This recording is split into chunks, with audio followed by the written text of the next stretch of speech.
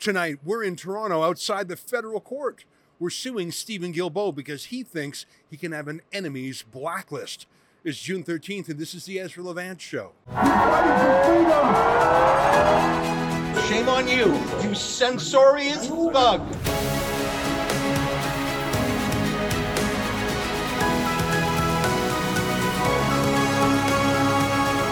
Behind me is the federal court building here in downtown Toronto. The federal court is an interesting creature. It's the court of choice when you want to sue national or federal institutions. For example, we were in this very building back in 2019 when Justin Trudeau and his new Election Debates Commission, run by the dishonorable David Johnston, banned Rebel News and several other media from attending the leaders' debates. We rushed to this court with an emergency application asking the judges to order us to be certified, to order Trudeau to allow us in. And in a miracle, at least it felt like a miracle, we won. The judge presiding back then was named Justice Zinn. We were back at the federal court in 2021 with our lawyer, Chad Williamson, fighting the same fight again. David Johnston, again, blocking us on behalf of Trudeau. We won again in federal court. In that case, the judge was actually sitting by remote on Zoom, I think it was, from Newfoundland. That's the interesting thing about the federal court, is it's a national jurisdiction. You never know where your judge is going to be from. Well, we were back in court today because we have been attacked, in a manner of speaking, by the federal government again. And the attack might seem small, it might even seem petty to you, but I put it to you that it's actually a very important battle to fight. Stephen Guilbeault, who was the Heritage Minister in charge of drafting all of Trudeau's censorship provisions and is now the Environment Minister, he has blocked me on Twitter. And Catherine McKenna, who was a Cabinet Minister as well, she blocked my colleague Sheila Gunn-Reid. Now, this lawsuit has taken so long to move through the courts that we have dropped Catherine McKenna from the lawsuit because she's no longer in government, but we were proceeding against Stephen Guilbeault because he is still a government person. And that's the important part here. I don't care about Stephen Guilbeault's personal Twitter account or his family Facebook account or anything like that. The only thing I care about is his official government account that has dozens of civil servants paid for by my tax dollars and yours, putting out official government pronouncements. His Twitter account is not his family photos or anything personal. It is all government business. And yet he thinks he has the power to block me just because he ideologically disagrees with me. But that denies my rights to get government information. It denies my access to the same service that other Canadians have. And those services are actually quite relevant to me as a journalist. And especially when he was Minister of Heritage, he was making an announcement that directly impacted Rebel News. But it's the precedent that scares me. Because if Justin Trudeau and his cabinet can ban people they don't like from getting government services, it might be something minor like a Twitter account today, although that's not very minor when you think about the Charter of Rights and its freedom of speech and the right to hear and to speak. But what if they ban you from getting a government business license?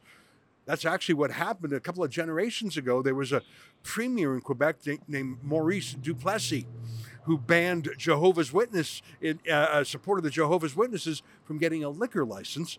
He did so because he hated the politics of that restaurant owner that went all this way to the Supreme Court and they ruled against him. What if Trudeau started to apply his enemies list to other things too? We've already seen a little bit of that. So we're in court today, and we've been fighting this fight for 2 years. Stephen Guilbeault has done his best not to participate. In fact, he personally refuses to testify or give any information. He sends junior staffers instead who don't know anything. The government has stonewalled, and in fact, there are no fewer than 7 government lawyers or articling students, that's a junior lawyer, on the case. So you may not think this is an important battle, but the government certainly does. They sent 7 lawyers to fight us, which is exactly how many they sent last time in 2021 when we beat them in the election debates case. So I'm outside the court. I'll have a report for you a little bit later. If you want to learn more, if you want to see our lawsuit itself, go to Twitter lawsuit Who are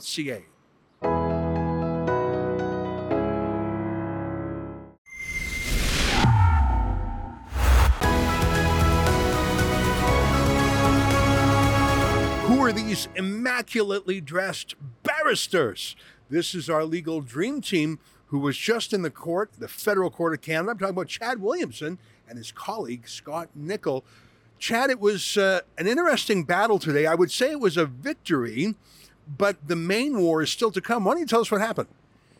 This has been kind of peculiar. And what's so funny about this saga, Ezra, is that it's not just this case. It's almost every case in which we're up against the government, be it for the whistle stop, for rebel, for constitutional rights, for charter rights. We're constantly finding that there's information that the government just wants to keep out of the court. And we've got to fight like crazy to try to get it admitted. So what happened today is we won a victory. They sure fought hard against us. There was 7 folks from the governments in the courtroom. And there's just Scott and I who flew all the way out here from Calgary. And wow, what a beautiful, beautiful city, some good weather and some interesting court proceedings, I suppose. Long and the short of it is we had been fighting this battle for about 2 years to essentially try to have Ezra unblocked on Twitter by Minister Stephen Guilbeault. And of course, it's not just a matter of, it's just Twitter and we're just trying to get somebody unblocked. This goes to the fundamental charter right of freedom of association and freedom of the press. And can government officials block members of their constituency from receiving government information through social media? This is kind of a new sphere. There's not much jurisprudence in this area, so it's a tremendously interesting case. We've been fighting this sucker for 2 years. This morning, as Scott and I are boarding the plane to come out here, with a whole bunch of work ahead of us to prepare for further submissions, we were going to argue the main trial today on a whim. And I don't know if this is like something coming down from above. I check my phone and go to Guilbeault's Twitter account. He's now an officially government verified account on Twitter. So again, like in the leadership debates of 2021 and so many other proceedings, Scott and I had to basically fumble and get some sort of a cogent emergency application together to admit this new evidence to the court and get this information before the court. And it's cardinal to our case. This whole time, Minister Guilbeault has been arguing that this isn't a government account. It's his personal account, which is a little ridiculous. I think that this is pretty obvious now that it's, an ordained gray checkmark Twitter account. It's pretty obvious. Suffice to say, the government wanted to keep it out. We made emergency submissions thanks to the incredible proficient work of Scott Nickel and also folks back in Calgary. Eric Thompson really helped us out, and that was absolutely critical. Some more folks in Scott's office. We did this on a dime, and we got a victory. The affidavit got admitted. This is huge for putting this information before the court, as it should have been in the first place. Yeah, and that's the thing is Stephen Guilbeault has refused to participate in this trial. He's refused to swear an affidavit to be cross-examined. And the government has been taking we are above this. We don't have to participate.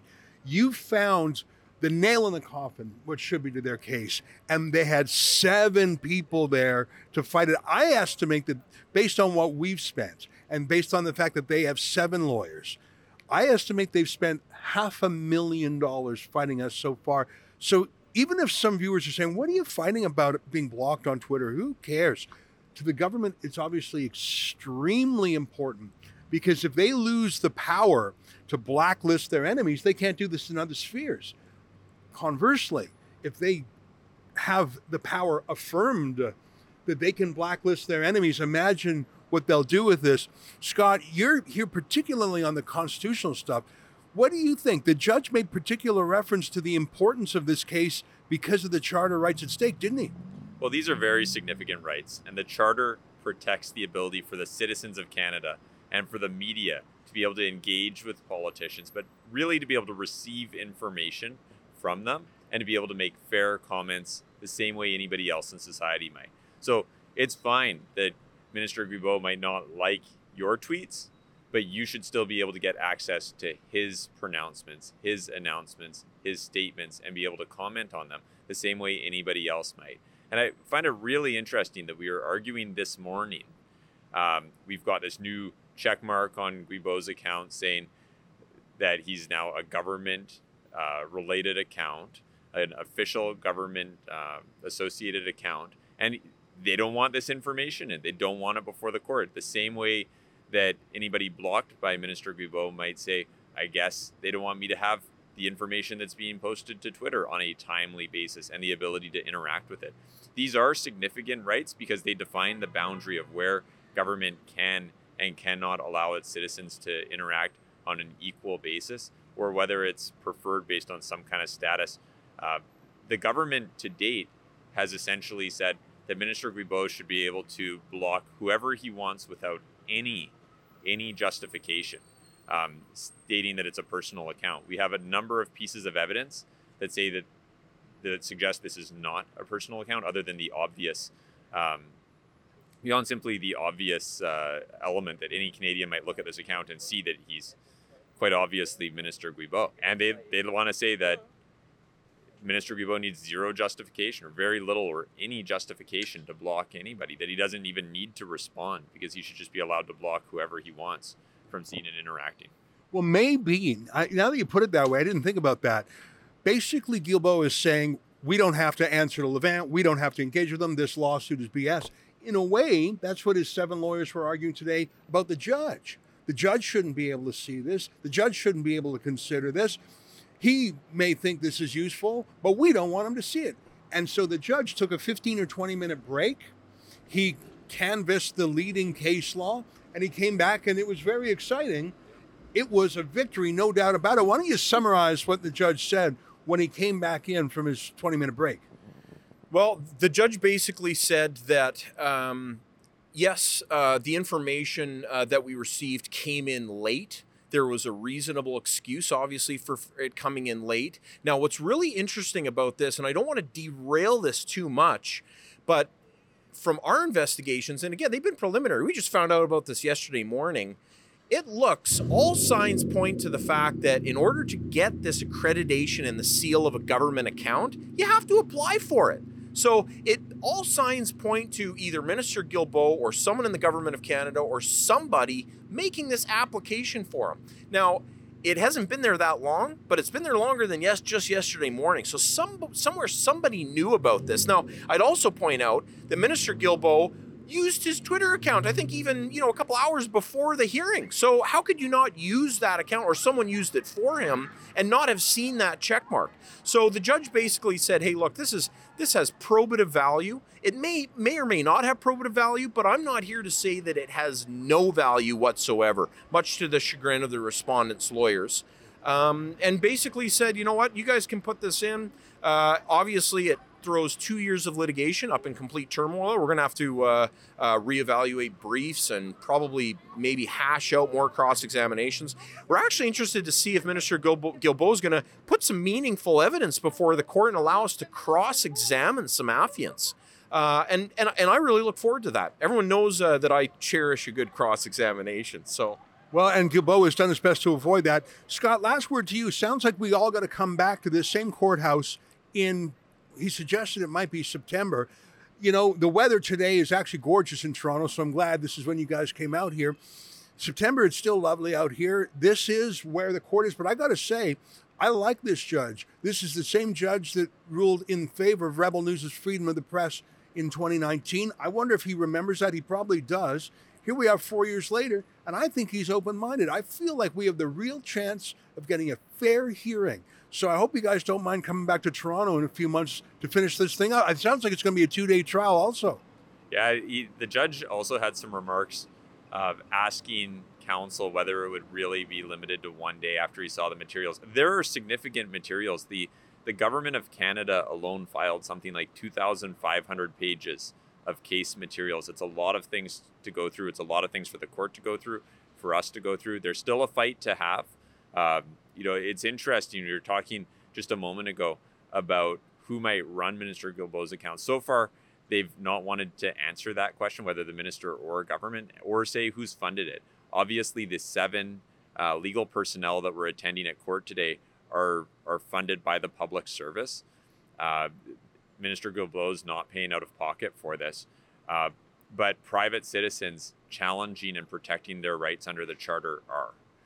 So we're looking forward to coming back. There is still some fight to have, and I'm looking forward to seeing you in September. It was, Ezra, just the amount of materials that I saw on the desk of the other side.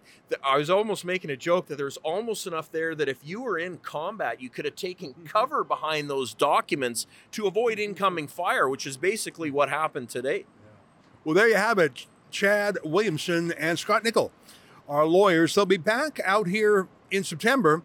If you want to help me pay the bills for this fight for freedom, please do. Go to twitterlawsuit.ca. Stay with us. More ahead.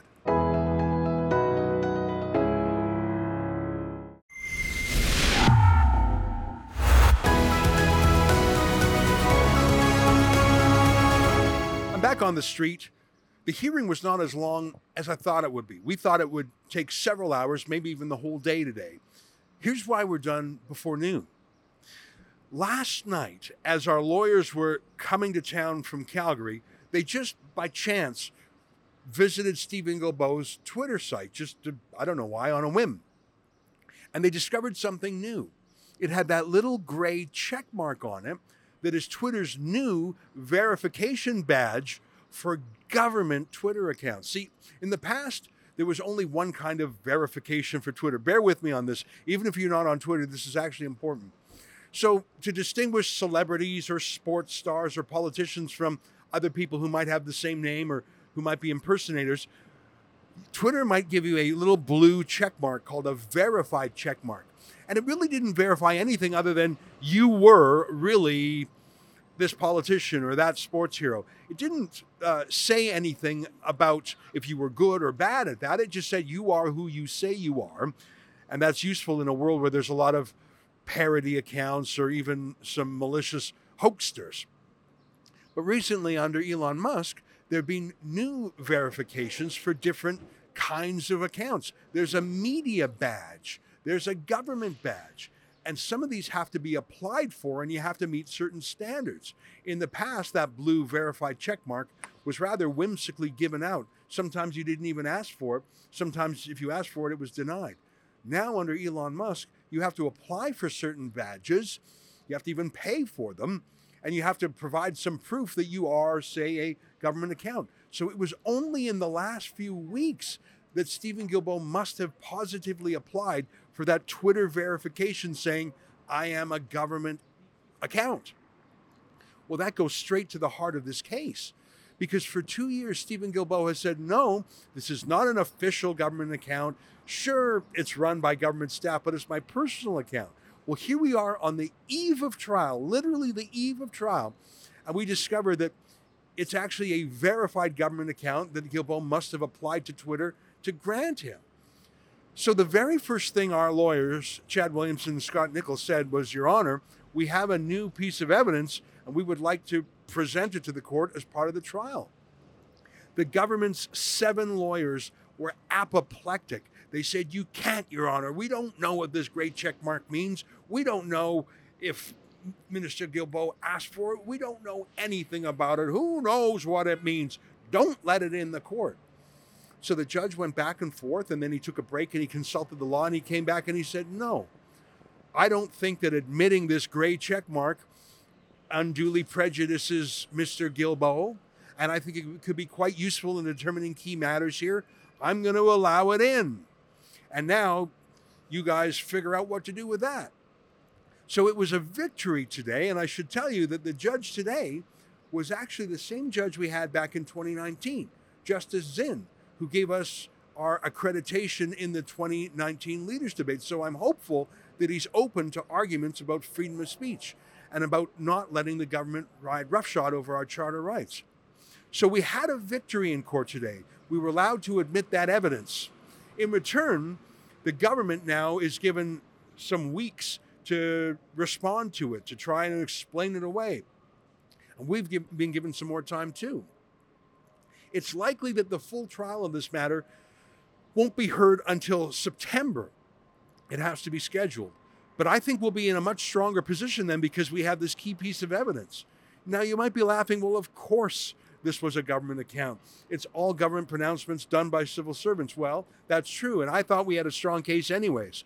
But the government fought like hell to keep out this fact, and I think they know that it flattens their arguments.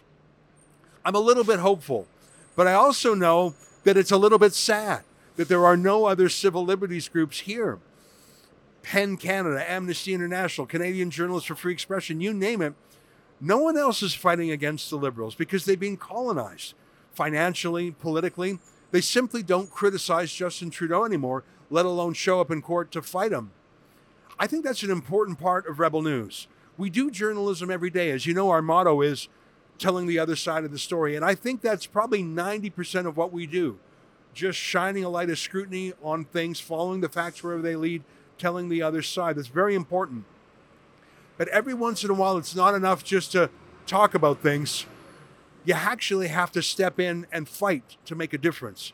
That's what we're doing in court with our great lawyers. I think we've spent over $100,000 on this battle so far, and it'll probably be another 50 grand before we're done. If you're in a position to help us, please go to twitterlawsuit.ca. You can see the lawsuit there for yourself, and you can also chip in. Well, that's our show for today. Until tomorrow, on behalf of all of us at Rebel News, to you at home, goodbye, and keep fighting for freedom.